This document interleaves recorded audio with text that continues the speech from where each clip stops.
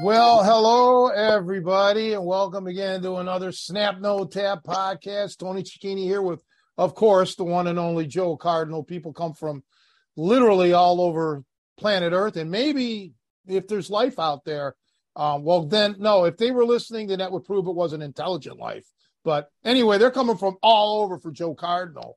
But and we're going to have a special guest that Joe will introduce in a few minutes. But Joe, what's up? How you doing, kid? Doing good. I'm living large. I got some homemade tacos from some neighbors today, along with some Puerto Rican rice. You can't ask for much more than that. So I'm living large today and happy to be around. How about you, Tony? What's going on with you? Let's see. Well, we got the seminars coming up this coming weekend, which would be the 19th and the 20th. The 19th at Bender Martial Arts and Fitness from 12 to 2. And then the next day, the 20th at DuPage Krav Maga from 10 to 12, with Chuck May. So that, and let's see what. Oh, before we go any further, sorry, I got to interrupt, but there's a time shift at Bender's. We have to do it a little bit later. So everybody note, it starts at 1:30. He's now got, what do you call it, a capoeira class on Saturdays. So he just keeps adding more and more classes. So he's asked us if we could do a time shift. So please note that it's just starting. Okay, I wish somebody would have informed me, because I've had it up on my website as 12 to 2 for the last Consider yourself. month. Yeah. So we just found this out. So breaking news. So go ahead. What else, Tony? Well, yeah, that kind of screws my schedule up too, So now I'm going to have to rearrange, because I had planned to go to the nursing home at a certain time to see my mother.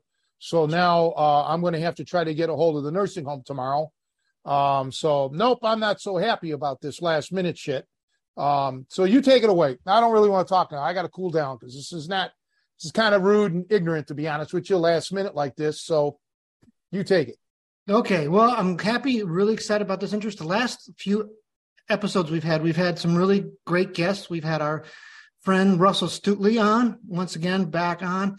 And then we had, before that, a great list of guests here. So check out our previous episodes. But I'm really happy to introduce Greg Millay. Greg, welcome to the show. Glad to have you on. Appreciate it. Thank you. So, and glad to have another Italian in the house. Yeah. We got a threesome, right? There you go. Yeah. Yeah. That didn't come out right at all. But Greg has a really interesting and a unique martial arts background, which I think a lot of our listeners, one of the things I'm always proud about this podcast is we have a very diverse group of people who've trained with us and who are friends in our contacts. And so we're able to share their stories and their unique perspective on the martial arts. And this is just another exciting example of that. So Greg, let's start with, I guess I can introduce you. You basically are in a martial art that's kind of under the umbrella called HEMA, Historical European Martial Arts. Would you agree with that? And then you kind of a part of a subset of that, kind of focused on the Italian martial arts. Correct. But you didn't start with that. So where did you kind of grew up in the Chicagoland area? And then when did you start doing athletics and martial arts? Yeah, I did. I grew up in the 70s and 80s during the martial arts boom in Chicago.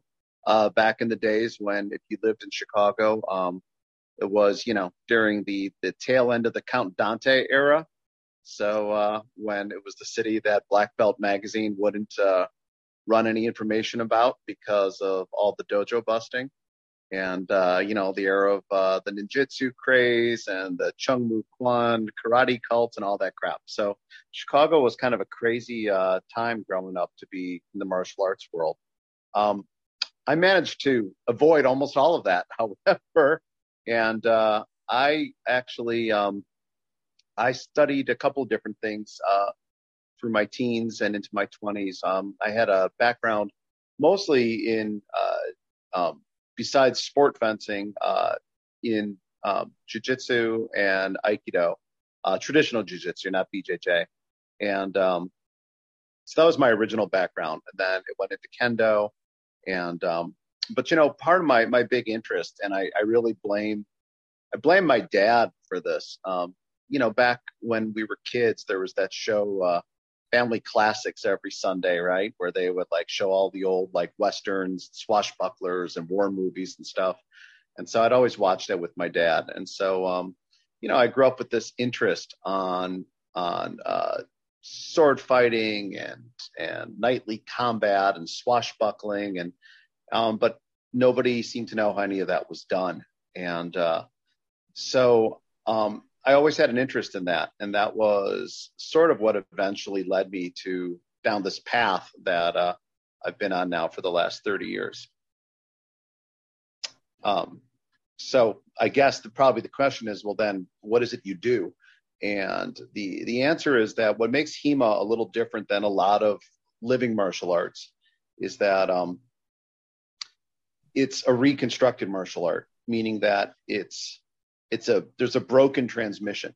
And, basically if you were to ask people how'd they fight in the Middle Ages, we can answer that now. But if someone were to tell you that they're part of an unbroken line of people who've been doing that since the Middle Ages, you would know they were full of shit. So there's a lot of that in the martial arts. No, there's absolutely no BS lineage stories in the martial arts, right? Yeah. And so the difference here is that what we do have is we have literally a couple of hundred manuscripts that survive from the 14, 15, 1600s on wrestling, sword fighting, mounted combat, knife defenses, etc. And not surprisingly, you can see the footprint of a lot of our modern grappling, some of our modern fencing and boxing in these things. But the world went through a huge amount of change in the modern era, especially as all these things started to morph into Olympic sports. So our job over the last few decades has been to a variety of people from different martial backgrounds to look at, all right, how do we take these texts and kind of, reverse engineer them? And how do you do that so that you're not just seeing like figure four lock and just doing it the way you learned it in Filipino martial arts or in, Aikido or whatever, but how are you doing it the way you actually see it? So you're actually moving in a way consistent with how they would have. And so that's been a big part of it. And so Joe mentioned that what we do is from the Italian tradition. And what's interesting is there are Italian grappling and stick fighting and knife fighting systems that have survived into the modern day. And like so many traditional arts, they're on life support. They're on total life support. In some cases, some of the teachers are, well into their 70s now. They only have a handful of students, although the internet has helped with that. But you can see there's a real consistent way that different cultures think about fighting, the way they move aesthetically, kinesthetically, et cetera. And so our goal has been to try to redevelop these arts from Renaissance Italy in a way that seems consistent not only with the texts, but also with the way living Italian traditions think about combat. Well, Greco-Roman wrestling goes all the way back thousands of years. So the Greeks and the Romans, so wrestling predates any of the manuals that you have. That's guaranteed. Precisely. And Tony, they ask me all the time, well, what does this medieval wrestling look like? And if you were to ask me, since so much of it's about stand-up wrestling, right? Because, you're fighting on a battlefield in armor. So obviously the last thing you want to do is a bunch of ground fighting. Sure. So it has something like a cross between a Greco and a freestyle feel to it. There's certain things you don't see a lot of, again, because of the context of armor, right? You don't see a lot of chokes or submissions. You're seeing more throws, breaks, pretty hard straight arm bars, things that can be used very quickly to either just dump somebody away from you or do a lot of damage quickly. So it's definitely a grappling as opposed to straight wrestling.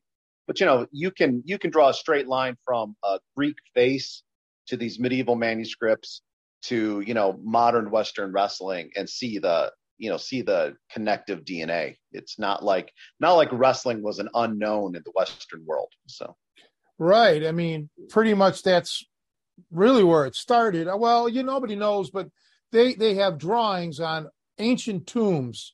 The most famous is the Beni Hassan. They're showing double wrist locks. They're showing leg rides. They're showing arm like chicken wings and so on. So how it gets from point A to point B to point C, who knows? But it's it's primates, right? It's the same. Yeah, it's a long. Yeah. Most of us that dig into this history of sports, the rule of thumb is that wrestling is probably the second oldest sport. Track and field is number one, the oldest. Just running in whatever field events they would have to do, run, jump to survive. Right. No way to prove it. It's just speculation and archaeological finds. But for sure, wrestling in many, like the pancration, okay, or some people call it the pancration. That was a combat-oriented thing. It's sport, but pretty rough shit like what we do now. Right. It's interesting. I'm more curious about this Italian current thing, this current Italian martial art thing that you were discussing. They're 70-year-old men or something. What's that all about? Sure. Well, so there's a couple of different traditions that survive. So in different parts of Italy, most of them are from southern Italy, from either Sicily or from Apulia. And there's a couple of different things, and they have different names, but they're very similar traditions. So the main things that are usually accompanied with each other is stick and knife. So usually the knife is a very long bladed folder. Going back 100 years ago, they even had these things called the mula knife, like the mule knife, which is basically, if you can picture a folder that's got, about 2 feet of blade and 2 feet of handle, it's like a folding sword, right? But the modern knife is basically a long, straight-edged blade, maybe, 8-9 inches long. It's a folder. This was a dueling tradition as well as a self-defense tradition. By the Apulian tradition was often connected to the Camorra. So it was, part of the honorable societies, which is a nice way of saying the mob. But there's all kinds of dueling codes that survive, and these things are still being practiced. In the North, the knife fighting is much more pragmatic. The knife is sometimes used in a reverse grip, and it also has a grappling style called gambetto, which involves hammer fists, joint locks, kicks, simple throws, neck breaks, very, very rough and tumble. It's by tradition associated with sailors in the port of Genoa, but it's definitely a Genoese style. And that also uses a stick that's about armpit length. And so, these, and this isn't Savate, that's its own thing. And there are parts of Italy that have kind of a Savate influence, but these are traditions that seem to be native to Italy. And like I said, other than the gambetto and Genoese stick fighting, most of it is from the south of Italy and is primarily focused on stick and knife, although there's also a kind of a side art that goes with it called that's just referred to as slaps and kicks. But it's basically an empty hand style that uses kind of the same methods of the walking stick or the knife, just when you don't have anything in your hands. So, well, the Sicilian wrestling now, does that have Turkish influence? So, you would think, right? Possibly, but we don't see on the South, at least not that I've found, a really strong, close wrestling connection.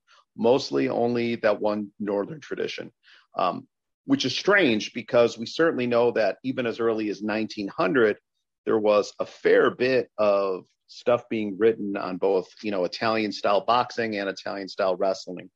But like so many things, the two world wars seem to have, just wreaked havoc with the people who taught that. So in the South, it's mostly, when you see empty hand stuff with no weapons, it's mostly strike oriented and mostly long distance. Okay. And even then, like, I got to tell you, this is a funny thing, just to prove that no martial art is pure. There is, in one of the Apulian styles, when you see like this little training, it's kind of a solo form, right? That they put, that has been around at least for a few generations. There's a sidekick in it. And I remember, asking my teacher, I was like, where the hell does the sidekick come from? And he's like, well, it originally had a thing called a mule kick, which is basically the person that comes behind you, you're on rocky ground, you slip, and you kind of kick like an upper reverse kick, like a mule. And I said, well, when did it change? He said the 1970s. And I said, why? He said Bruce Lee movies. He's like, that's what kids were interested in. So they stuck the sidekick in there to keep them interested. So it's interesting. Yeah. Well, I know I'm 100% Italian. I was raised in a big Italian household, and or not a big household, but the Italian, my grandparents raised me. It was an Italian household. Okay. Sure. So when I mean big, not people wise, which is us three, but immersed in the culture, the music and everything. So I know that when my grandfather would talk about how they fought back in the 20s and 30s, he boxed, but more or less like street fighting. And with the Italians, they brought their own little rough and tumble thing. I don't know if they got it from over there or if they did it once they came to America, but a lot of stilettos, a lot of switchblades. I got one. Yep. And interesting way. Huh? And that's still what survives there, is those exact same blades. And, my grandfather came here from Calabria, and I remember my dad talking about how, their family were shepherds and they used to fight with shepherd sticks. And, his grandfather had taught him that. And I was like, oh, okay, whatever, Dad. But my grandfather was dead by the time I was old enough to ask questions. Okay. And sure enough, that whole idea of fighting with the shepherd stick, still alive in Calabria. There's a whole nother tradition there for that too. And a boxing style there, but I haven't seen it, so I don't know what it looks like. But yeah, that's interesting. Well, my grandfather that raised me, he was from the northern part of Italy, Trieste, way north. Yep. Whereas my Cecchini thing, we're outside of Rome, pretty much. So, but I didn't really know my grandfather on that side that much. Because he didn't live in Ohio, he lived in PA. I lived in Cleveland. But yeah, it was just interesting. It really, a lot of, everybody thinks like Asian martial arts, like they're the only people in the world sometimes that fought or had it rough. Man, most of the world had it rough at some point or another. And look at what the term means, right? Martial art, the arts of Mars. So, it's literally named for the Roman god of war. And exactly. Yep. It's just in our case, our martial heritage now is, a couple of aircraft carriers sitting off the shore loaded up with right.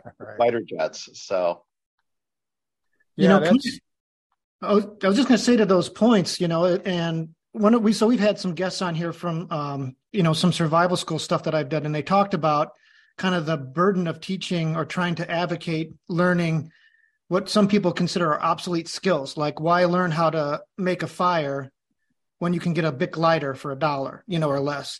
And, I could see that with a lot of, in European, and you probably have a lot more details on this, but and a lot, like you said, these traditions are dead because a lot of these skills became obsolete. Once firearms were introduced and things advanced, these things kind of, people didn't practice these things just as a hobby. They were done for real reasons. You needed them for war. And once you had handguns or whatever, there was no point in practicing some of these skills. But it's interesting that it's kind of come full circle now, and where we're kind of realizing the value, and I think that's something that we struggle with teaching even hand to hand in the American environment, because so many people are concealed carry oriented. Well, why do I need to learn these other skills when it's, technology may have rendered some of these things, less effective or less necessary. And I think we could argue that that's not always the case. Sometimes you won't have your gun. But the one thing I think is, if you do have your gun and you're going to use it, you have to make that decision that, okay, am I going to kill this person? Because you can't assume you're not going to, right? But I think there's an even bigger part of that, Joe, is that we live so divorced as a culture. We live so divorced from day-to-day violence compared to earlier generations, but also so divorced increasingly from just martial culture. I see this just teaching right now, like the students that I get in now who might be teenagers compared to my own generation as a Gen Xer, just have a lot less like background just wrestling, and I feel like you and I, Joe, have a lot less than like my dad's generation did. I mean, it was just to be assumed, my dad was at the very tail end of the greatest generation, right? And, like every single kid he grew up with, they all knew how to box and wrestle and, they could all shoot a little bit. Like it was just something that boys just learned. It was just an assumption. Every single kid in his school had a little exposure to like, CYO boxing at the very least. And you just don't see that now. So we've just changed so culturally from all of this. Well, you're exactly right, because my grandfather was a pro fighter, but a lot of his friends that I knew, they weren't pro boxers, but they all boxed. Okay. Right. They all knew the basics of how to keep their hands up and, all of that. So you're correct about that. And it's just we're living in a different time now. It's changed. And I grew up in this. Well, I was born in the '60s, but I grew up in the '70s. Man, you still, I started boxing as a young kid. I'm not saying everybody I knew boxed. I mean, I think I was the only. Well, I had a couple friends that did, but even then, it started to go away. Where the kids weren't boxing. Right. It bothered me. Yeah, and Joe, coming back to your point, it happens fast, right? Things change fast once there's no longer a perceived need. You were talking about how these obsolete skills. Well, consider this: in the late 1800s, the first time they tried to reconstruct rapier fencing and two-handed swords and stuff, the reason they did that, the reason that got going in the Victorian era, is that you had a number of basically, English swordsmen who were like, look, swords are getting used less and less and less on the battlefield. And consequently, fencing is a dying art in our country. Like people just aren't doing it. And they're boxing, but they're not fencing. And so it was a way to try to draw interest, was to this idea, if we bring back these older weapons and along with that, we're doing saber fencing and bayonet fencing, it'll create this interest. Well, the good news for them was it worked. The bad news was that it worked so well that fencing became an Olympic sport. And what happened was, in the urge to try to homogenize fencing for Olympics, they immediately started dropping anything that wasn't being taught across the board. So not only did they start dropping all these old weapons, you can see, in the first Olympics, they've got stick fighting and bayonet fencing. By the second Olympics, those are gone. By the eve of World War I, fencing no longer is teaching how to disarm somebody or how to, grapple them for their weapon, because it's not considered seemly for the sport. And then World War I comes in and kills half the fencing masters in Europe. And you see, the idea of what is fencing, what is boxing, what is wrestling become increasingly more stratified to fit this new Olympic ideal. So on the one hand, the Olympic sport probably helped preserve the sports from dying. On the other hand, the need to create a homogenized sport then starts to further divorce it from its original intent. And, we can say it's good or bad, but it just is. It's just how people are. They have to have a reason to do something or they won't. So. Interesting that you brought up sport fencing, because a lot of people, the term fencing, I think obviously most people associate it with that. And I've now, since actually meeting you and working with your group and trying to understand it a little bit, I kind of feel like the core Western martial arts, if you're, working with Tony, you've got boxing, wrestling. And then to me, the other, dimension to that is fencing. And I mean that in more the old school way, I guess, of saying it. So not in kind of the modern sense where people kind of, well, fencing, how to help manage a weapon. Yeah, exactly. All fencing means, it comes from the same word as defense, right? It just means using a hand weapon to protect yourself. And that includes, a component of grappling and disarms and weapon retention. But it's funny because, like, in the area that I'm interested in is particularly the medieval and Renaissance period. What we get repeatedly from these fencing masters is that the art of combat is based in wrestling because it trains the body, and that's the universal. So if I'm going to be in armor, I need to know how to move my body, and I need to be able to wrestle, especially because the armor makes it hard to kill somebody at long distance, and it may get close. If I'm going to sword fight, it could come to grips. If I'm going to defend against a knife, it could come to grips. So the idea is that, you start with wrestling, you add the knife, then you add the sword, is one training paradigm. And then, of course, mounted combat is sort of the whole thing all over again, only now you're doing it on a horse. But over and over and over again, there's this idea that fencing and wrestling are the two foundations. And boxing has this strange relationship in Europe where it kind of goes in and out of fashion as its own thing, right? And probably in part related to the nature of fencing. If it's a combat art where people wear heavy armor, I'm not going to box somebody. What am I going to do? I'm going to punch him in a helmet. But as it falls out of favor, and you see things like, rapier fencing and long distance thrust fencing, boxing comes back into favor. And in fact, one of the terms for a duelist, one of the earliest terms, is a pugilitas, right? Pugilist. Right. And one of the earliest terms in English for boxing is fist fencing. So they're very much considered to be interwoven arts. And this idea that they're all separate are really, it's very much a modern thing. It's just knowing how to defend yourself with the tools of your time. So, well, there's a lot of technical similarities, believe it or not, for people that are listening or watching between boxing and fencing. Boxing has a lot of motions, thrusting forward and back and things like that, and parrying, and it probably evolved. At least some of the boxers. My one friend who was a champion boxer, Johnny Lira, was big on that. Boxing took this from fencing, and things like that. Absolutely. Yeah, right? It's a sweet science, and everybody loves to whip out their Bruce Lee Jeet Kune Do story, but I think the part that's relevant is that Bruce looked at fencing and boxing and was impressed that these two arts had figured out a way to analyze and talk about fighting that he hadn't seen in Asia. They had a scientific approach to fighting that was very hard to understand. But the other thing too is that when you fence with a weapon that's touching each other, you also have to be able to feel sensitivity, right?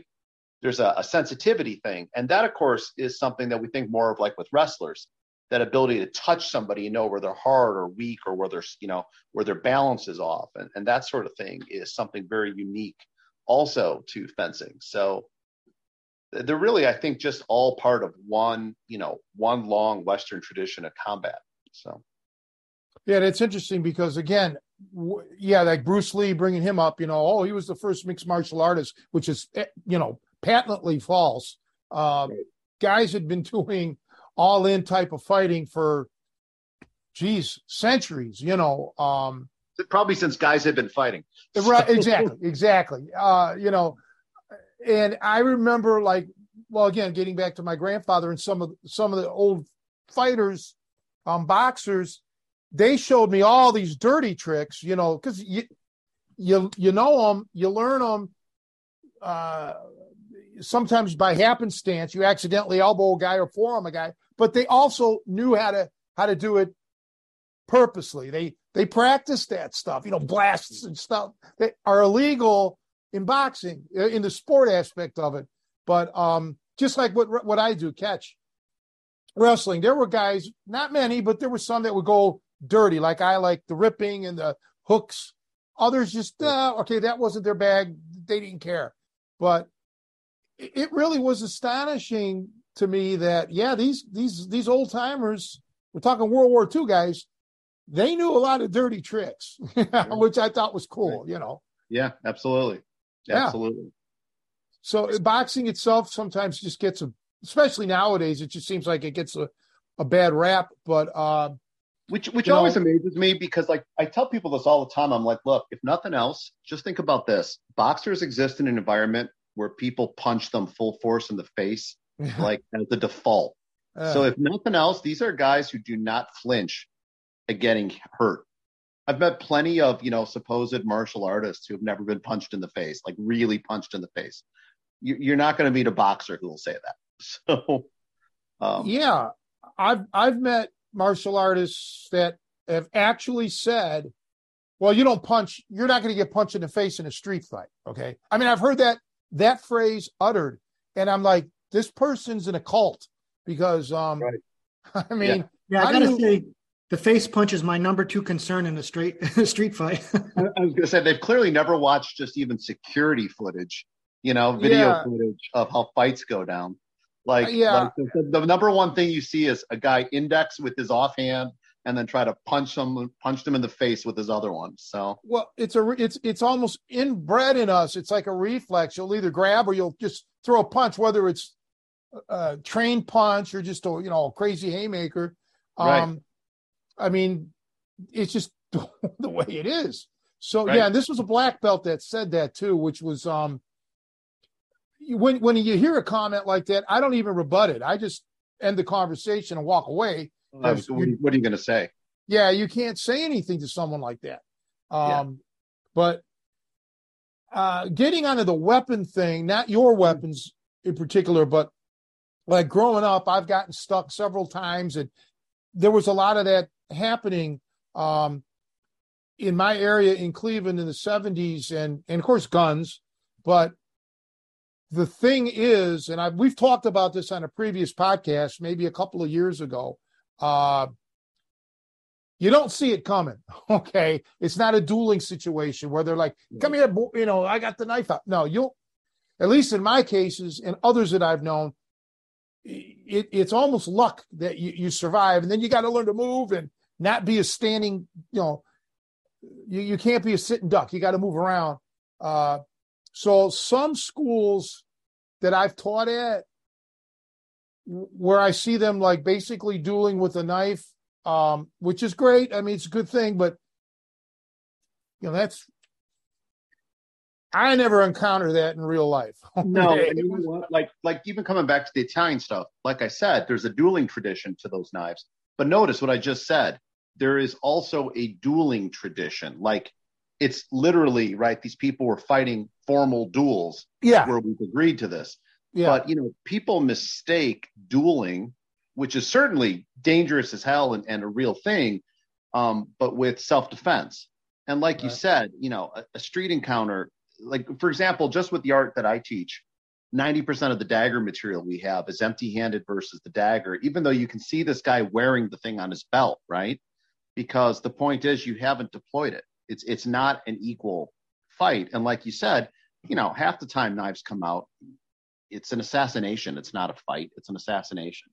And so I think that's one of the things that people also have. Again, movies give us this idea that, like, we're going to both drop back, draw our knives, guns, whatever, and like, duke it out. No, someone just pulls a weapon and tries to murder you. Yeah, you're hitting the nail on the head. You're talking my lingo, because that's true. And the dueling aspect of it, just like sport grappling or just sport martial arts, that's great. And sometimes you can practice certain techniques and safely and hone your skills that way. But I don't believe that I'm not saying this about you, but like I've always told my students or people that I know, don't get a false sense of security, because it's not real what's happening here. Like, I'll stick a thumb in your eye before I go for a real complicated technique in a street fight. Okay. Right. And that changes everything. The other thing too is, I was going to say about guns. and we hear about it all the time, drive-bys. I was a victim of one of those. There was literally no chance in my case to do anything. Okay. He was in a car in the street. I'm on the sidewalk. I turn around and boom, he pulls the trigger. Nothing anybody in the world could do. I got lucky, but that he didn't shoot me in the head. But right. Once again, it's not the movies. Okay. It's not the movies. And you can hear about it every day in Chicago. Drive-by shooting. It's not that the dueling or not that you can't disarm. I mean, we've had instances where people have pulled guns. I've had it later in life, but they never pulled the trigger there, with the pistols. That's a whole different story. But I just wish people would start seeing it really as reality as opposed to everything like a sport. Right. Right. And when you see these older arts that have all these, weapon retention or weapon stripping techniques, it's not because it's specifically because you're on the wrong end of this fight. If the person's pulling a weapon, you don't have one. So it's like, no, I'm making you train all this so that you have some hope in hell of this working if you have to use it. Not because, compared to the knife dueling stuff we have, here's 4 techniques. How much do you really need to know? Stick him in the hand, cut his hand, bob weave, stick him in the face. The knife does a lot of the work, but it's unfortunately, coming back to what we said earlier, I think because we are so many people are so removed from the cultures that have produced even an art like catch, which is really part of the modern world, but just our world has changed. It's really easy for people to build a myth around themselves about what they think they're learning. Yeah. Well, I see it in grappling schools. There's no reality training. It's just ground fighting. Nothing about weapons, nothing about, you just put this person in the range where if they do have a concealed weapon, you're dead. Okay. Yeah. But that's okay because I don't think they're actually proclaiming what they're doing is self-defense. They're teaching it for sport. But as long as these people realize it and don't try to do these moves, then no harm, no foul. But I know, and I've read of stories, even here in Chicago a few years ago, where a pretty high-ranking BJJ guy got almost killed in a street fight because he couldn't handle that kind of a situation. It was a two-on-one thing. Probably tried to pull guard, right? So, well, I don't know all I know is that it happened on the lakefront. 2 guys were beating somebody up or mugging somebody, and he was a big dude. The good guy, he tried to intervene, and these 2 guys just beat the shit out of him, literally hospitalized him, and he was touch and go. So he didn't have the training to deal with 2-on-1, which is a whole different world. Yeah. I'll just digress a little bit on that topic about, because you may not be aware of this news story, Tony, but I think just a few months ago, a world champion Brazilian jiu-jitsu guy, one of the best, got into a bar fight, subdued the guy temporarily, disarmed him because I think the guy came at him with a bottle. I don't know all the details, but we subdued the guy, let the guy go. The guy just came back and shot him and killed him. One of their great champions was killed. And again, that kind of goes to don't confuse, there's different strategy when you're on the street, you've got to think differently than I've just won the match. Like, I think we've talked about this in self-defense contests. It's like, you know what? If I just had a physical altercation, it's time to get out of Dodge. Even if I've won that, he may call his buddies. The police may show up. So the fact that he stayed in place at this, I was going to say, don't keep hanging out in the same bar celebrating with your buddies. Right. And it's tragic. Yeah. But it's just, again, confusing the difference between, combat sports and life or death situations. No one to run, no one to leave. And he, like I said, he assumed because he bested this guy that the thing was over. And it's like, it is not over at that point. And I got to tell you on that note, because this guy was obviously some world champion or whatever. So he probably had, he should have had an advantage, and the other guy just needed some backup. Well, I remember when I was taught, I remember asking Leon Spinks one time. Now, Leon was raised in East St. Louis, rough area. Yeah. And I asked Leon once, I said, how good of a street fighter were you? And I'll never forget his answer. He says, I don't know. It was never a fair fight. Right. See, and that's the point, because he was known in his hood. So it wasn't going to be a one-on-one. Nobody was suicidal. So you have to assume that, especially if, I don't know this situation with the jiu-jitsu guy, but let's just pretend that everybody there knew that he was a champion jiu-jitsu guy. So they're going to want to try to even the score a little bit. Okay. And yeah, you're right. You either finish that guy, incapacitate him, or make sure that he goes away in handcuffs. But yeah, you still really want to try to get out of there, because you don't know. And that's the stress of it all. The fight's not always over when you think it's over. Okay. There's always getbacks. And you hear about bouncers getting stabbed or getting killed. They throw somebody out or some shit and the guy comes back. Okay. You got to watch for that. Like when they started this smoking ban, because I used to bounce, and the smoking ban, one of the things that I didn't like about the smoking ban was people are constantly going outside, smoking and coming back in. Okay. So you don't know what's happening here, because you're not watching everybody under a microscope. You see somebody go outside and now they're coming back in. Well, are they smoking, or did they go outside to get a weapon or some shit? You don't know. Okay. So that kind of makes you, be on high alert. We're living in a different dynamic. And now with the concealed carry or open carry in certain areas, you almost have to assume everybody's packing. Now what? Right. And that scares me, especially when there's alcohol involved. I don't want, even if I'm not involved in the thing, I don't want some half drunk guy getting pissed, pulling out his gun and missing people. I'm missing the guy, trying to shoot somebody and missing and hitting people. That's what worries me. I wanted to circle back a little bit, because I made an observation. I'm kind of regretting that. When I used the term obsolete, and I think perceived obsolete is maybe more what I should have said. Because one of the things, and I'll make this observation about what I appreciate from learning fencing and the way we described it is kind of Western weapons, I guess, is that, so whenever I'm going to evaluate a technique that I'm learning, whether it's grappling or striking, I always kind of go back to, let's say a certain striking technique. If I did this said technique that I've seen, would I be vulnerable to a boxer? Am I exposing my head? Am I exposing, is this somehow violating the rules I learned from boxing or wrestling? So could someone take me down if I did this technique?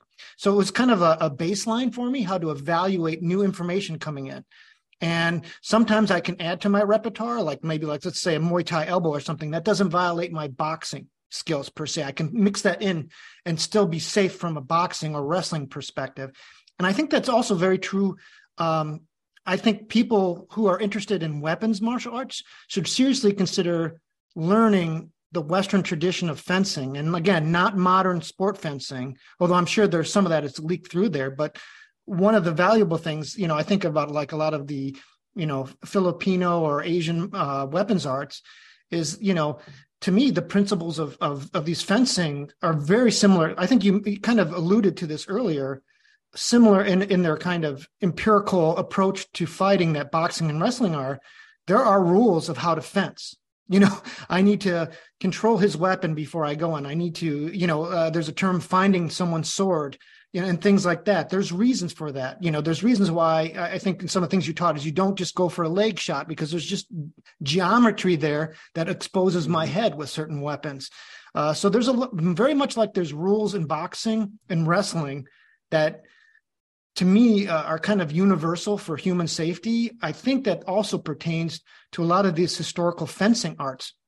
And it's a good baseline to start learning these things and head in that realm. I don't know if you found that as well, Greg. Well, obviously so. You devoted yourself to it. Yeah, absolutely. And, and it's funny because, of course, when you're learning an art from another culture, if you're learning in a traditional way, you're learning, and I'm not talking about you're learning to count in Japanese or something. I'm just talking about, you're learning how they conceptualize things, right?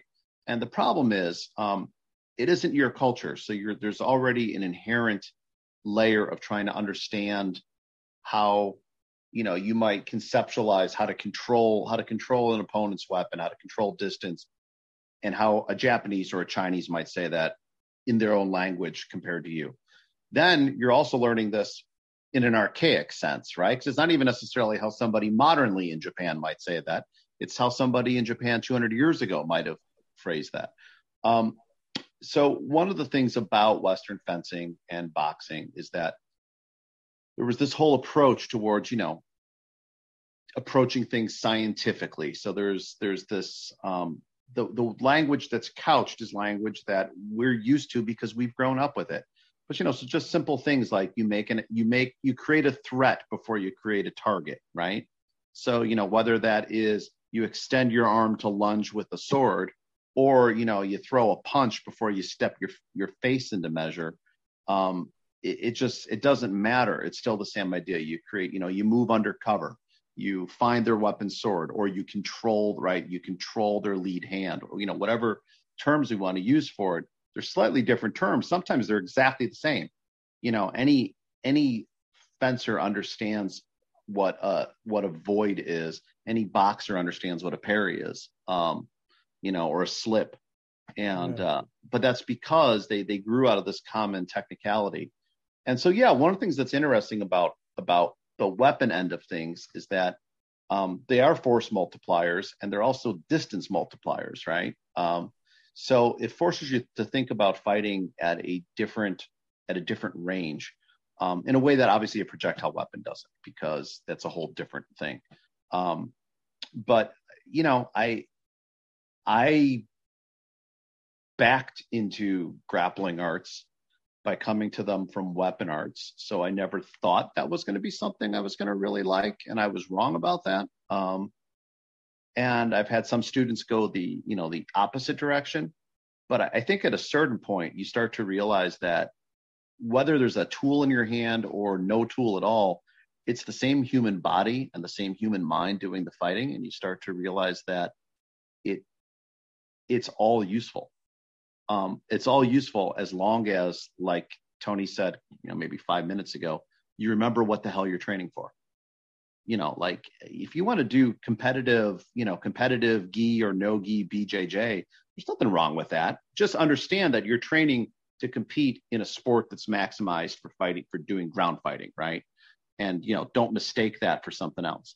If you want to study, modern self-defense combatives or, World War II military combatives, know that that's focused on quick, brutal self-defense, probably not maximized for entering a friendly grappling competition.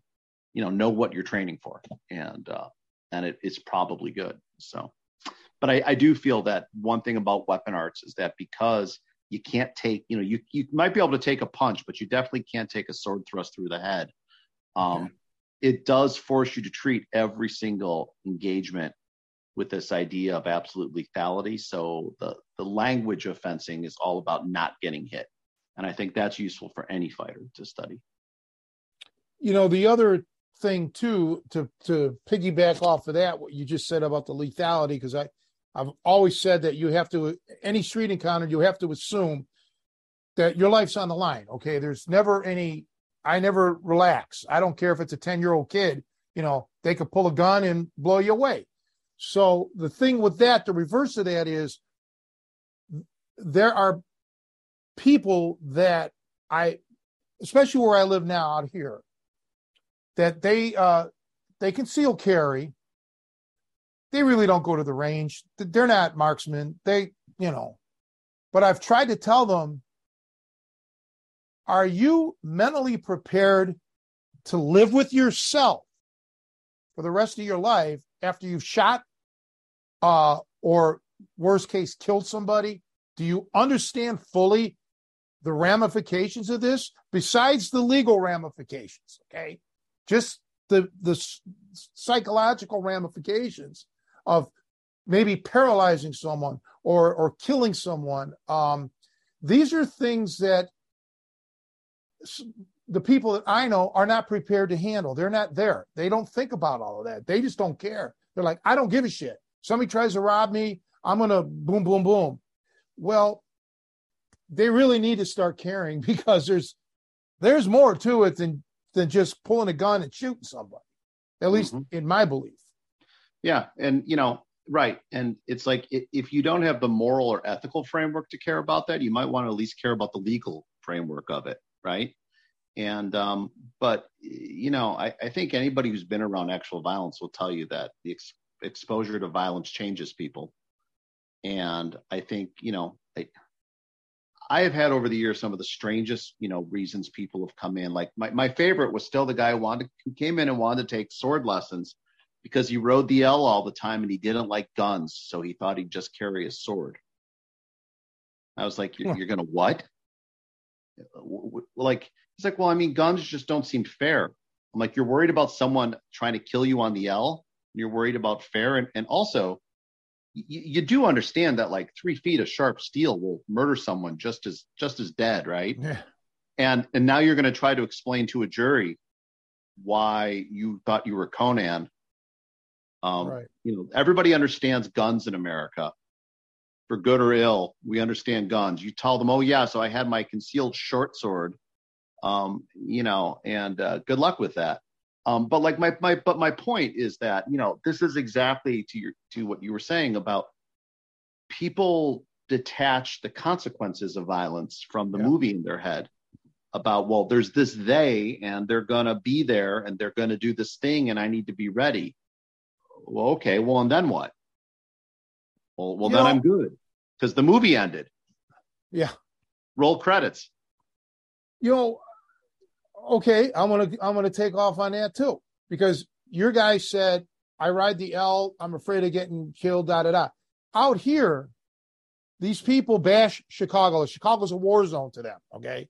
Uh-huh. And I always say, well, these are the people who pack. I'm like, well, how often have you been to Chicago? Well, I don't go to Chicago. I don't even step foot in Chicago. Well, then why are you packing? Why are you worried about it out here? Exactly. See, so it's and I know enough about psychology to right away realize there's more to it than this. Okay, these people are walking around in fear of their own shadow, really, and they're going to use Chicago as the justification for it. Well, they're killing people in Chicago, they're carjacking in Chicago. I want to be prepared. No, you're not. That's a cop out. There's something deeper with them. And by the way, these people, none of them are trained martial artists or fighters. And I think that's the gist of it. They look at the gun, in their case, the gun. I don't know of anybody that's carrying swords, but they're using that as their great equalizer. Okay. And they're probably not actually trained with the gun either. So really you know what I mean? Right. Like the number of people who somehow think that because they have the gun, they're going to be safe. It's like, well, the gun's not going to leap out of its concealed carry holster and fight for you. Right. You have to know how to use it. So, not to mention you need to know how to draw it without blowing your own nuts off. So, Right. But it is amazing. It is amazing. But I agree with you. That is part of the problem, is that we have this very fear-centric culture right now, of the they. And, and I think, it's funny. We just had yesterday the kind of the equivalent of what we have for rank exams. And one of the young gentlemen who tested and, fought publicly, I'm going to be vague enough so that if he sees, if classmates see the podcast, they won't know who I'm talking about.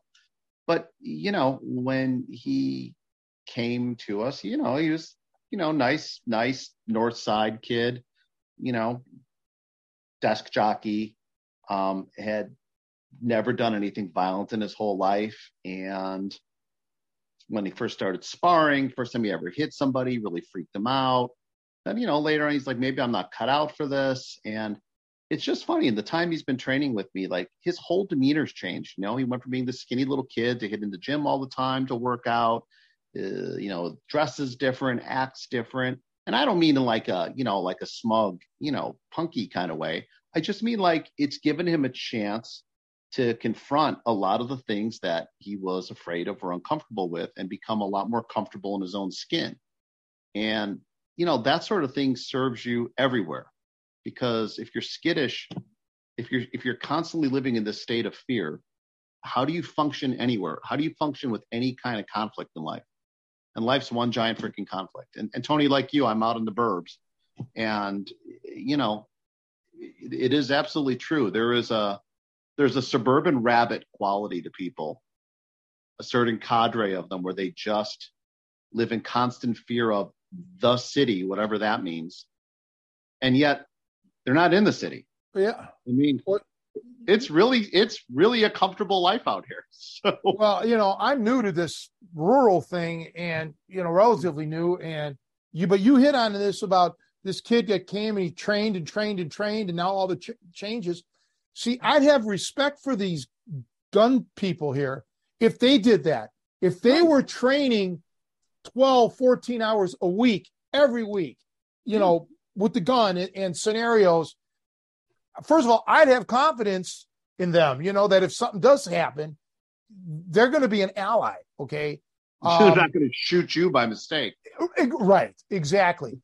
But when they go maybe 3 hours a year, I mean, imagine bench pressing just 3 times a year, okay? And you think you're going to ultimately add 300 pounds to your bench by working out 3 times a year. Yeah. You know, so they don't see this, okay? And what kind of training, what are they doing? Just shooting at targets, stationary targets, or are they moving a little bit even? That still is not the same. Like you mentioned, can you draw? Okay. Can you conceal it enough so the bad guy's not going to see it? You know, all this, there's so much going on. Like one guy I know, he keeps it in his car. Okay. But the funny thing is, he drinks. All right. So he'll leave the bar. Now he's got a gun. Now you got a drunk, or maybe he's not even drunk, but you got a guy under the influence of alcohol with a gun. And now he's going to maybe get he thinks he's going to get, what do you call that? Road rage or something. Mm-hmm. Now his adrenaline's going to be flying. I mean, this is a recipe for disaster. Yeah. And I like the guy. And I just, you know, I'm not telling them don't carry the gun. Don't get me wrong. I'm not telling anybody not to do that. I'm just telling people, make sure you're highly trained. That's all. Just be skilled. You know, the people that I know. It's funny you should say that, because years ago, my wife is from Philly. And, you know, years ago, before we were together, she had a gun, had concealed carry license. And the reason she got rid of it, gave it up, was because she realized, I don't train with this thing. And so it occurred to her, carrying it around is probably just a liability for me. I'm just bringing a gun for them to use. 2, I don't actually know that I can get it out and use it if I need it. And 3, I have no idea that I'm prepared to deal with the ramifications of it. So she made a conscious choice. I'm not doing what it needs to have this thing. I need to get rid of it. And, you know, I just wish more people would apply that kind of thought process to these things. Because, you know, it's not a magic cure-all. No weapon is. And so like you said, if you're not going to train with it, why do you have it? Now you're bringing a prop to a possible encounter that actually makes everything worse. Well, you know, I can't agree any more than I do. That is perfect. A lady that I know, she's a flight attendant, and I told her, what if, you know, if the pilot had a fatal heart attack, do you want some passenger that watched Top Gun to go in there and fly the plane? Of course you wouldn't, right? Right. It's the same principle here. These people get the gun, they watch the movies, you know, they think it's, you know, and they can shoot sideways. They think all this shit. Right. Yeah. So I you know, hats off to your wife to have the you know, the sense to know that, hey, I'm not, this is over, you know, I'm not qualified for this gun. You know, I've been in situations where, like, well, my friend Kevin that got killed in a plane crash, you know, when we would fly, he'd let me fly the plane. Okay. But I didn't take off and I didn't land the damn thing. Okay. Right. I'm flying in the air. Right. I'm not going to land this airplane. You know, if something happened to him while we were flying, we're dead. Okay. Exactly. Yeah. I had a good buddy, same thing, you know, and yes, I controlled the stick on the Cessna. Right. Sure. And had it started raining, he would have taken that away from me immediately. And I sure as hell didn't file a flight plan, and I sure as hell didn't do a damn thing to land that plane. So exactly, you know, and I had no desire to do it either. I mean, I could have legally done it with another one of our friends, Gene Garkey, who's an instructor, but I don't want to fly. I don't want to land an airplane. All right. Yeah, exactly. This is not my thing.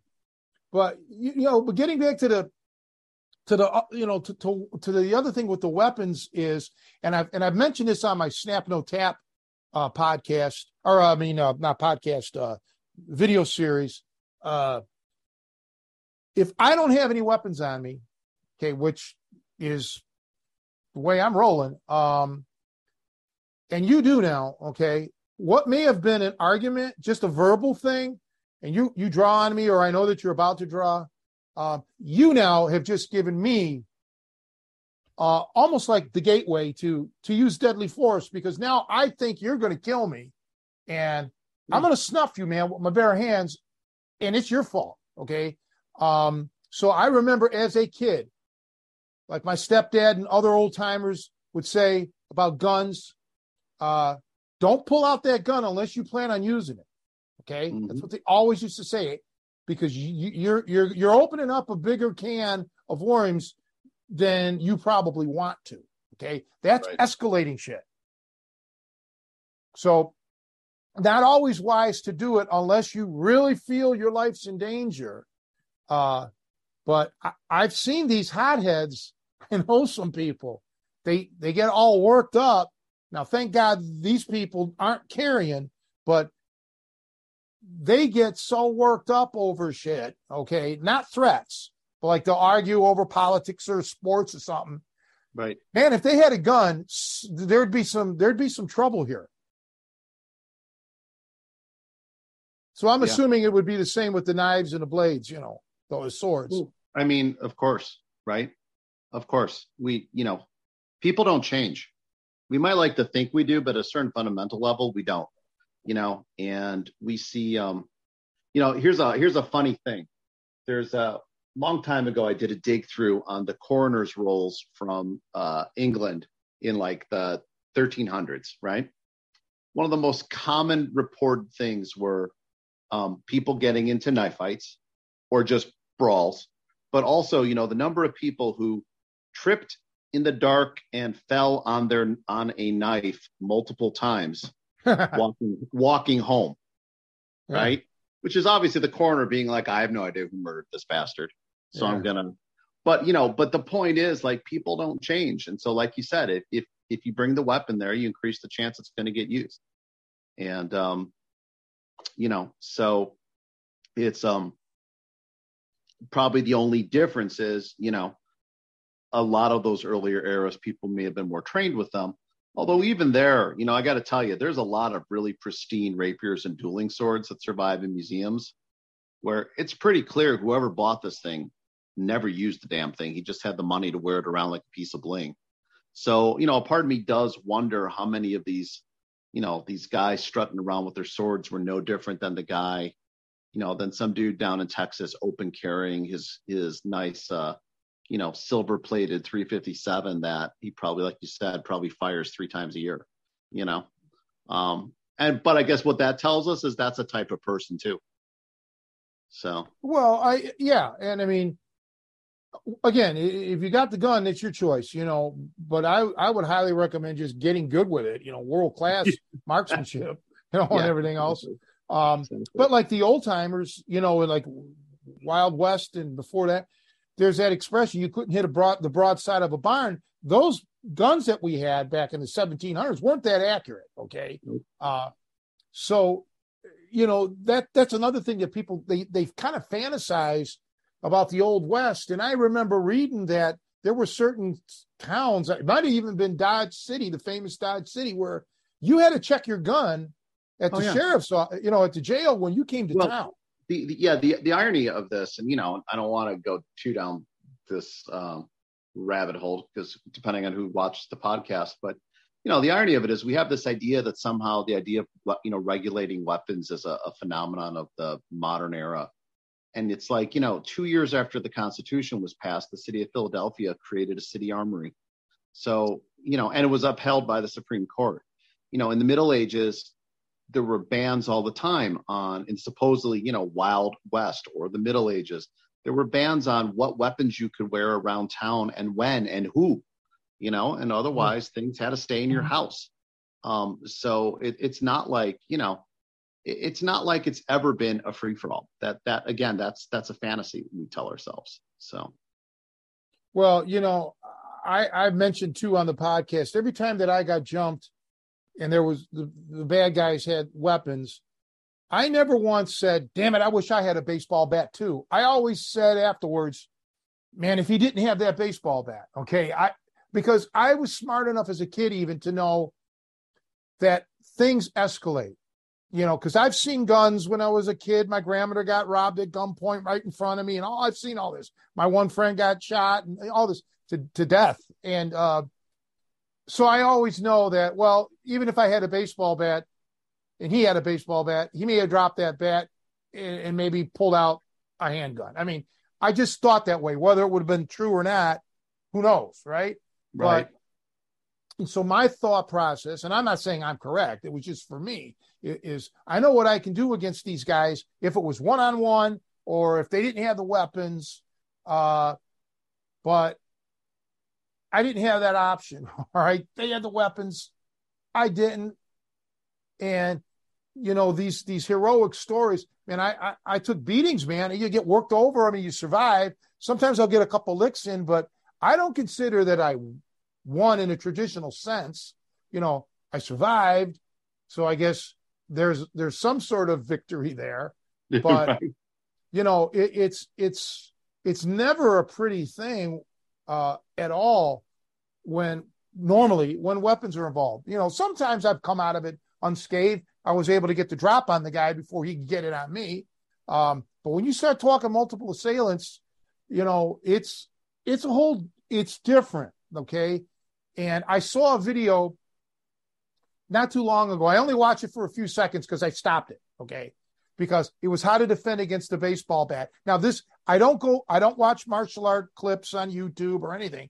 This just happened to be on a website that I was at that had absolutely nothing to do with anything about that. But somebody had posted this. I didn't even know what I was watching. I click it and then I see it.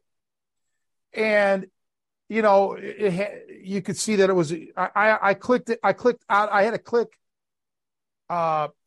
You couldn't do you had to go to actually YouTube to see the clip. Okay. They wouldn't allow like random or remote viewing or whatever they call it. So this thing had like 6 million views. And I mean, he's showing how to defend against a baseball bat. But the guy that was swinging the baseball bat, I mean, he couldn't have swung it any slower. The law of gravity would have made it hit the ground. I mean, it was just ridiculous. I'm like, stop. Okay. Bullshit. And yet, he had 6 million views on a technique that was just, I mean, if you're going to do it and you're confident that you've practiced this and now you're putting it on YouTube, have that guy swing that baseball bat full blast all the way, like he's hitting a home run, like he's Babe Ruth. Okay. After all, you're claiming that this technique's going to work in the street. Well, you don't even have the guts to do it on a damn YouTube instructional video. So that irks me because that's putting people's lives in deadly danger, because I've been attacked with baseball bats. You don't want that to happen to you. And especially if they start wailing on your head, this may be the last time you're going to walk. A friend of mine in grade school, his father got killed because he got hit in the head with a pipe. Okay. So I get hyper like I am right now, because I think these people are a disgrace. They're disgusting for putting these dangerous techniques that are going to get somebody injured or killed. And sadly, the people that watch it don't know any better. They're going there to learn something, and they see a cool move, but it's a bullshit move. Okay. It's just not going to work. Oh yeah. And I mean, and of course, that kind of martial arts chicanery is hardly new, right? There's tons in the sword world. There's tons of, here's how you disarm a swordsman. And it's like, well, sure, here's how you disarm someone with a sword, but not someone who's trained to use it. That's not the same thing. It's just not going to happen. And again, maybe you need to practice a couple things here and there in case, well, shit, life has been cruel and here you are. But, you're right. So many of the things that people get handed are just going to get them maimed or killed. And it is irresponsible. But, I sometimes wonder, it's like, is it just because, do these people know it's bullshit, or are they inside their own movie and they just don't know it? Back to if you've never been punched in the face, maybe you do believe that people don't really get punched in the face. I had a good friend, one of my early teachers, who had said, look, if I create a fighting system for a set of rules that require us to hop on one foot while spinning in a circle, I'll come up with some fighting techniques for hopping on a foot blindfolded while spinning in a circle, but it's going to really suck when I meet someone who doesn't have to hop. Right? And, Right. And so I think there's a lot of truth to that. There's just, I think sometimes people are so enclosed in their own world that they don't ever stop to think like, well, how do I actually know this would work? Like, and I don't know. It's, I think there's a certain jadedness that when you've been in martial arts long enough, you start to develop, because you realize that, Joe, back to your comment about perceived obsolescence, right? There's a lot of reasons to study all this stuff, whether you believe it's practically obsolete or not. But one danger to things where they're not being constantly pressure tested in the real world, or at least in some facsimile of it, is it's a lot easier for bullshit to proliferate. In a world where people know what this stuff looks like, it's a lot harder for people to pass the sniff test if what they're selling is crap. So. Yeah, I think this has been really good self-defense. It's funny, I wasn't expecting this to be such a self-defense specific, but so it turned out to be a really good discussion with that. Well, if you draw a weapon on, he's going to come at me with a sword. This is self-defense automatically, whether I want it to be or not. I mean, and honestly, Joe, I think that's the point, is that like when we're teaching sword, I mean, because you've trained with me, we're teaching swords or spears or whatever, it's so divorced from 2022 that people think of it like, oh, it's really fun and it's like movies. And then I'm showing them that like the average sword fight lasts, about 1.5 seconds. And they're like, well, that doesn't look like the movie. Well, of course not. It's 4 feet of sharp steel, you stupid ass. Yeah. But by the same token, I think the point is that, yeah, to us, it might seem fun, but you know what? In 1409 or 1609 or whatever, it's no different than, a modern Marine practicing his profession. They might enjoy their training too, but the bottom line is that their profession's war, and it's about ruthless efficiency and knowing that along with that comes, the danger of lethality. And so, yeah, it doesn't really matter if it's a punch, a knife, a gun, or a sword. Self-defense is self-defense. And if you treat it like that, you get the most out of your training. If you don't, you're in the realm of sport combat, and there's nothing wrong with that whatsoever. But you need to know that you've switched gears, or you've lost the value of your martial art as martial art. Oh, I agree completely. And for me, I never was really martial artist per se, but mine was 100% about self-defense. Yes, there was a boxing sport. There was no catch wrestling sport. And I'm thankful for that because I learned the effectiveness of this. Not that a tamed down version isn't good. It just wouldn't have worked for me, would have got me in trouble and probably got me killed, without a doubt. So I'm with you on that because everything to me is self-defense. Now, I've mentioned this story before. I'm going to say it again. I don't want to mention the guy's name just because he's passed on, but I'll tell the story. Let's just put it this way. He could handle himself real well. Okay. He was a boxer and him and I are standing next to each other. We're at a place in Chicago, bar in Chicago, and one guy just starts running his mouth. He knew who I was. He knew who he was. He knew that he couldn't win a fight, but then he's running his mouth, saying that he'll fight either one of us. But like he was telling me that I wasn't allowed to take him down. So I'm laughing at this. I think this is really funny. Okay. Because he opened up his mouth. And now he's trying to talk his way out of it a little bit. Well, anyway, my friend, here's the kicker to the story. It's really not about me because I'm laughing. Well, my friend takes off. Okay, my boxer friend leaves. I'm like, what? I don't get it. What? I mean, did he get pissed? I don't know. 10 minutes later, my boxer friend comes back. He had a gas can. He walks right behind me, opens up the gas can, starts squirting gas on this guy. He was going to light him on fire. Okay. Okay. Now here's a guy that he could have beat the shit out of him. But now it's a street fight. You pissed him off. He went and got a gallon of gas or whatever the size was and was going to literally light this guy on fire. Oh, my God. Yeah. And that goes to show. Yeah, right. But this is now we're talking streets. Okay. Even though this was inside a place, it's still I call it a street fight. But sure. It was like your mouth, this guy's mouth escalated it. And yeah, you ticked this guy off. So even with all of my boxer friends training, it's like, hey man, we're talking fight. So I'm going to do what I got to do. Unbelievable. And I can honestly say it's the only time in my life I've ever seen anybody squirt gas on somebody and try to light them on fire. I mean, wow. I mean, there is a difference. You have to divorce yourself from the sport or from the dojo or from the wrestling ring or, the gym or the boxing ring and realize at times, man, you just don't know what you're up against.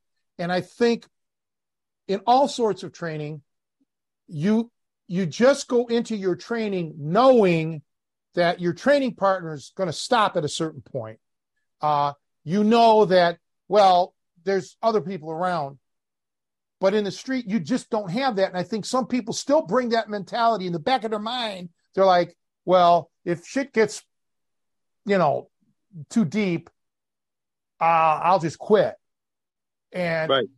I've heard people tell me this. Well, if I got into trouble, I'll tap out. In a street? Come on. So now once the guy's covered you in gasoline. I'll never forget that as long as I live, because I never seen anything like that. It was just a shock to me. And then I grabbed him and said, okay, stop. This is nonsense. Because he had the lighter out and everything. I mean, this wasn't for show. He was going to do it. It was like, are you kidding me? But, you just so you don't know, okay? Some people have I hate to use the term short fuse, but yes, some people have a short fuse, and they'll go from 0 to 100, deadly 100 immediately. They don't play around, Right. So you got to be aware of that. And that's why I tell everybody that I train, be prepared to die. I mean, because you don't know how far this is going to go. If you're not ready to die, then you need to just run away as fast as you can. Just get out of the situation or do whatever. And I go into a whole long litany of things that you can do psychologically to prepare for this. We don't need to cover that today. We've talked about it in the past. But yeah, no, this is and especially you with you're an expert at these weapons. You're probably the most knowledgeable in the country on this stuff, without a doubt. These things are not. These are. You become a killing machine here, pal. Well, hey, I know we've been going for a while, but I wanted to have Greg talk specifically about his style and his school and about what they can do to train there and things like that, just to kind of, bring the focus on that and help you pitch your stuff a little bit. Sure. Well, the actual name of the martial art that we study is called armizzare, which just is Italian for the art of arms. It's what they called it in the 1400s. These martial art names always sound more exotic in their original language than when you hear it in English, but really it just means fencing or the art of arms. And we train in everything from the medieval two-handed sword and the spear, armored combat, dagger, wrestling, the rapier and dagger. And we've been doing that here in Chicago since '99, but we've had a professional studio up in Ravenswood on the north side called Forteza Fitness and Martial Arts. And we opened that back in, 2012. So we are 11 years in. Sorry, I still have fugue from the pandemic, but we're 11 years in, and we're actually just expanding the studio now to add an archery range. Oh wow, that's nice. Upstairs. Yeah, we're taking over the upstairs. We're putting in an archery range, which is a little separate from what we do, but certainly overlapping interests. And that'll be opening up in January. So we're developing all that right now. But yeah, it's a 5,000 square foot studio. We also host a number of martial arts events with other instructors, other types of styles.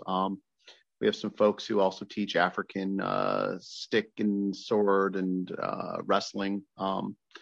By seminars, they come in like every month or so and do a seminar for us. And it's an interesting experience. So that's at Forteza Fitness and Martial Arts, or fortezafitness.com is the website. And you can read about all the programs there. We love to have visitors.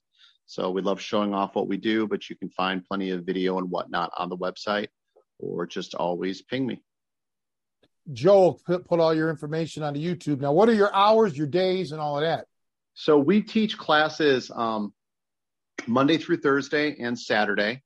We, like most martial arts, it's pretty quiet except by appointment during the daytime.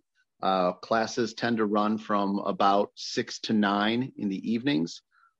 Fridays, the first Friday of the month is a sparring night. So people want to see what this looks like when people are actually freeform fighting. They're welcome to pop in and take a look.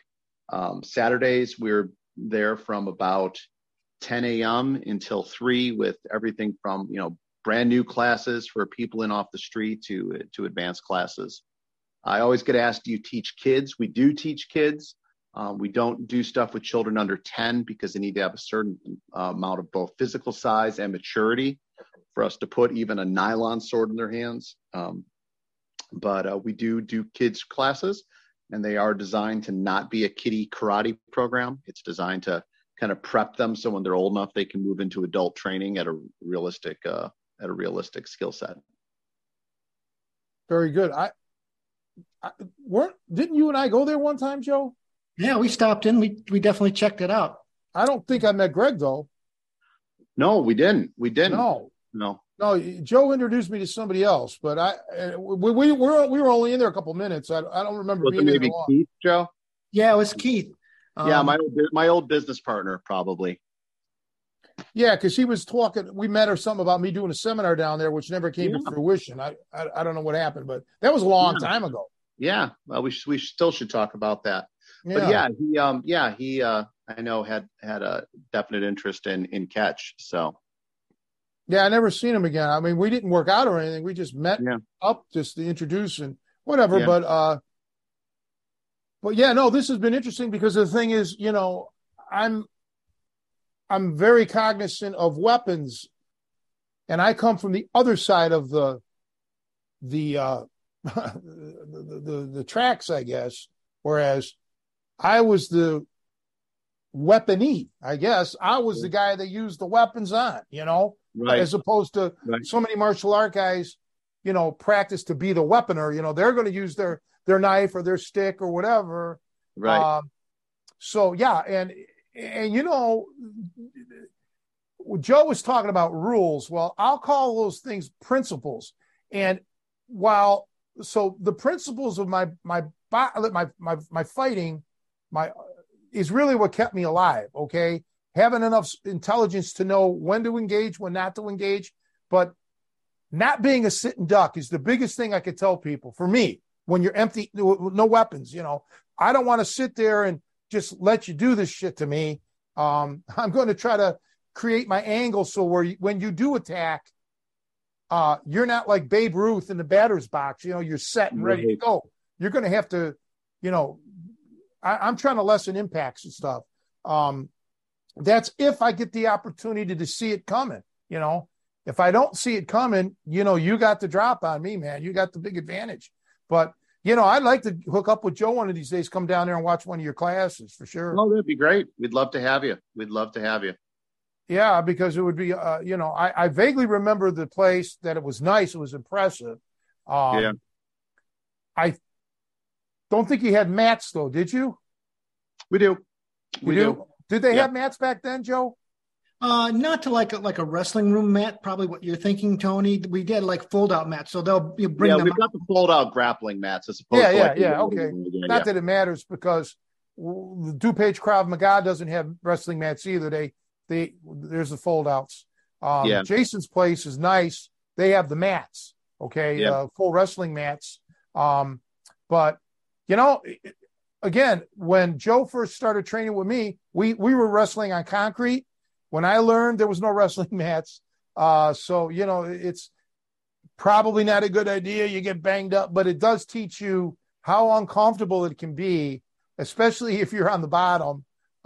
You don't want to be on the bottom when it's that uncomfortable and painful. And even on the top, you got to watch, because you're used to, that's another reason why people are on their knees all the time. And that's a pet peeve of mine. But especially if you're on gravel or rock or something, you're not even going to be able to be on your knees. That's why you got to get on your toes, pressure ride and all that. But for sure, I'd like to make a trip one of these days. We'll talk about it another time. But I know the holidays are coming up and whatnot. But we'll see what happens. Yeah, be great. Absolutely, always welcome. Yeah, thank you. So, Joe, do you have any closing thoughts? Oh man, like I said, I could pump Greg with a million questions, actually. But I think we covered a lot, actually, probably more important topics about, we kind of got some, I think, realistic discussion about self-defense and, but yeah, I mean, Greg, obviously you've been a scholar studying these texts for decades. Yeah. So it's kind of like, And I should mention, you've also published books too, correct? You should probably mention that too. I have a publishing company called Freelance Academy Press, and I've translated and published some of these texts from the 1400s, as well as published the work of some of the other people on there. And might be a fun follow-up podcast sometime, Tony, to have me, feed Joe some of the images from some of these old wrestling manuscripts and, pop it up and see what looks familiar to you or what doesn't, and why you might or might not do something different from a catch point of view, and just kind of show how universal this stuff really is. I like that. Yeah, I think it'd be great. I think it'd really show people that, these arts have got, the human body hasn't changed. And so consequently, wrestling is a really old martial tradition, and it remains a strongly consistent one because your body's not going to change. So, well, I'll say this to that point. Sorry, Tony, to cut you off, but that someone who was on our podcast, Rick Solo, who's probably one of the premier Muay Thai instructors in the Chicagoland area. Actually, he's probably like 2 blocks from you, Greg. He's on Ravenswood as well. Okay.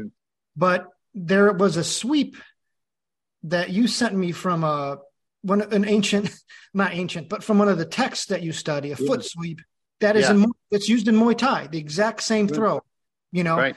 And actually another person who was on our podcast, Joe Jute, who does Penjak Salat.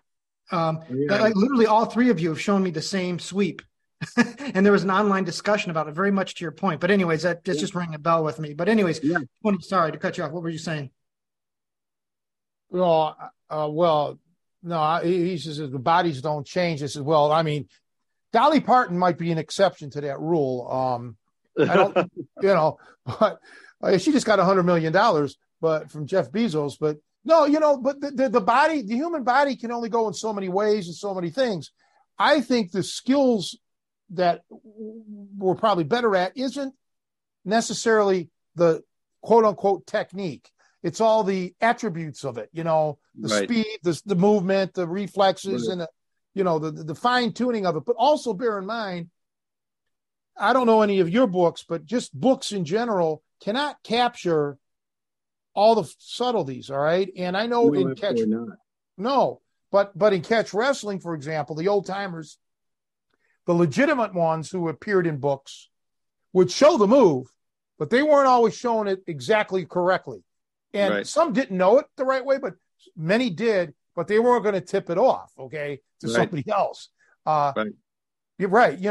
But it's very difficult. Like even when I do videos, I can't cover every little variation or this or that, because I go in there and I'm going to show a move, and let's say I'm using Joe as a demonstrator, Joe's just going to follow along. But like when I'm at a seminar, I'll see somebody do something. I'll be like, okay, hold it. If the guy does this, now this is how you modify it. So I'm sure in those books, that wasn't the only way they did that particular move. They probably had variations. Exactly. Of course not. And, and you see that. And sometimes you'll see, little variations of the same thing 4 different times. But even then, it's like, it's funny. A couple of the ancient Greek texts are fascinating because they're not very good at describing things. But what they'll show is like, they'll tell you, get in this hold and then wrestle from there. But to my mind, what they're trying to show you is that you just have some of the stuff you just have to feel. You just got to put yourself in the position and feel it. And that's not something that can be written. And so that's why I said at the beginning, a large part of what we do is like detective work, because we're filling in, we're doing necromancy, right? We're figuring out how guys who've been in their grave for 600 years wanted to articulate this. And it's fascinating. Sometimes it's frustrating as hell, but that's also why we spend a lot of time working with people who come from living traditions too, because, you want to see, okay, well, yeah, I see what this looks like and I see what this might be like. But you don't know what you don't know. So I can talk to a guy who does jiu-jitsu. I can talk to a catch wrestler. I can talk to a Greco guy, right? I can ask all of them, hey, a Salat guy, how would you do this? And I can look at that and I can see what the commonalities are, and then hopefully you get a better picture of what might be true, if that makes sense. So no, that's a great way. That's a scholarly way of approaching it, because you're inquisitive and you're trying to be all encompassing, and a lot of people aren't like that, and I like that in you. That's to me terrific. Just like we have guys, well, like we're talking about Jason Bender, he studies with 4 or 5 different guys or whatever, because he wants to see different approaches in different ways. And, I didn't have those abilities, I didn't have the access to that. It didn't exist. So I just worked with what I could and filled in the blanks. And, through the years, I kind of do like what you do. I've met a lot of great martial artists and legends, and I ask them questions. How do you handle this? And how do you approach this? Lou Thez used to talk about that. He'd be wrestling overseas, and he'd see a move. He'd see a guy do a move, and he'd say, well, you know what? We can turn that into something. I'm going to remember what he did. When I get back home, I'm going to see if I can develop this into something more. Okay. Right. So that's why I would be interested in seeing these photos that you have or these books. Yeah. Because I could say, okay, now here's what I would do, or here's how I would augment it. Now that doesn't mean that whoever posed in that book didn't know what I'm going to say. They just didn't show it in that photo. But exactly. But they can only show you so much. And right. And that's the thing. I think all good fighters, all good martial artists are basically pirates, right? Yeah. They see something that works and they go, I'm going to steal that. and I'm going to figure out how to make that fit in with what I do. And like you said, I'll augment it. I'll make something more out of it. But, like I didn't have that answer, but now I do. And, and I think that's the thing that people modernly forget is they forget that creative and that inquisitive component. They just want to learn moves. Yeah. And it's like, but if you learn principles, you can create an infinity of moves. That's what I always say. You're exactly right. You don't teach everybody the songs. You teach them the music, and then they can learn and write their own songs. Right. Yeah, I explain it to my son a lot because, like I said at the beginning of this, he's a jazz musician. And I tell him, martial arts are jazz, but just like you had to do all that classical band that you didn't really like as much to get good enough to become a jazz musician, to learn those structures and forms. Well, that's what I teach. And then hopefully once they're fighting, that's where the jazz comes in. Yeah, the improvising. Yeah, it's all improv. So. Yeah, because every time we get into a fight, it's going to be something different. Okay, a street fight, especially because it could be weapons, it could be the location, it could be the, gas how can. You're feeling, huh? It could be a gas can. Yeah, right. It could be anything, right? But if you're injured, you're going to cancel your fight. But if you're injured, you can't cancel that street fight. Okay, you still got to go through with it. Now, how do you handle that? So yeah, it's a whole different world. But anyway, Greg, we've been rapping for a long time. It was great to see you. We'll keep in touch, and for sure, we'll Joe and I will stop down at your gym. Sounds great. We'd love to have you. And everybody will see you next week, guys. Yeah, and if you want to do a part 2, just let us know because we can keep going. So, all right. So what time's I brainstorm that, and we'll play a Stump the Tony with ancient wrestlers. That sounds like it could be fun. Maybe right after the holiday. It's awesome. Like they used to have Stump the Band. Well, we're going to do Stump the Wrestler guy. Yeah. But what time is this seminar on Saturday now? 1:30. So it's shifted just a little bit later. So 3:30. Yeah, 1:30 to I guess it would be to 3:30. Okay, I got to change that on the website, but I got to call the nursing home because, they were. And we can talk after this if this doesn't work. You and I can. No, I got to do the seminar, so let's do the seminar. But yeah, I've just got to, because the following week they're having a Thanksgiving get together. Mm-hmm. Yeah, that's anyway. But that we'll talk later. But listen, guys, nice to see you. We'll see you soon, Greg. Yeah, great conversation. Thank you. All right, take care. Bye.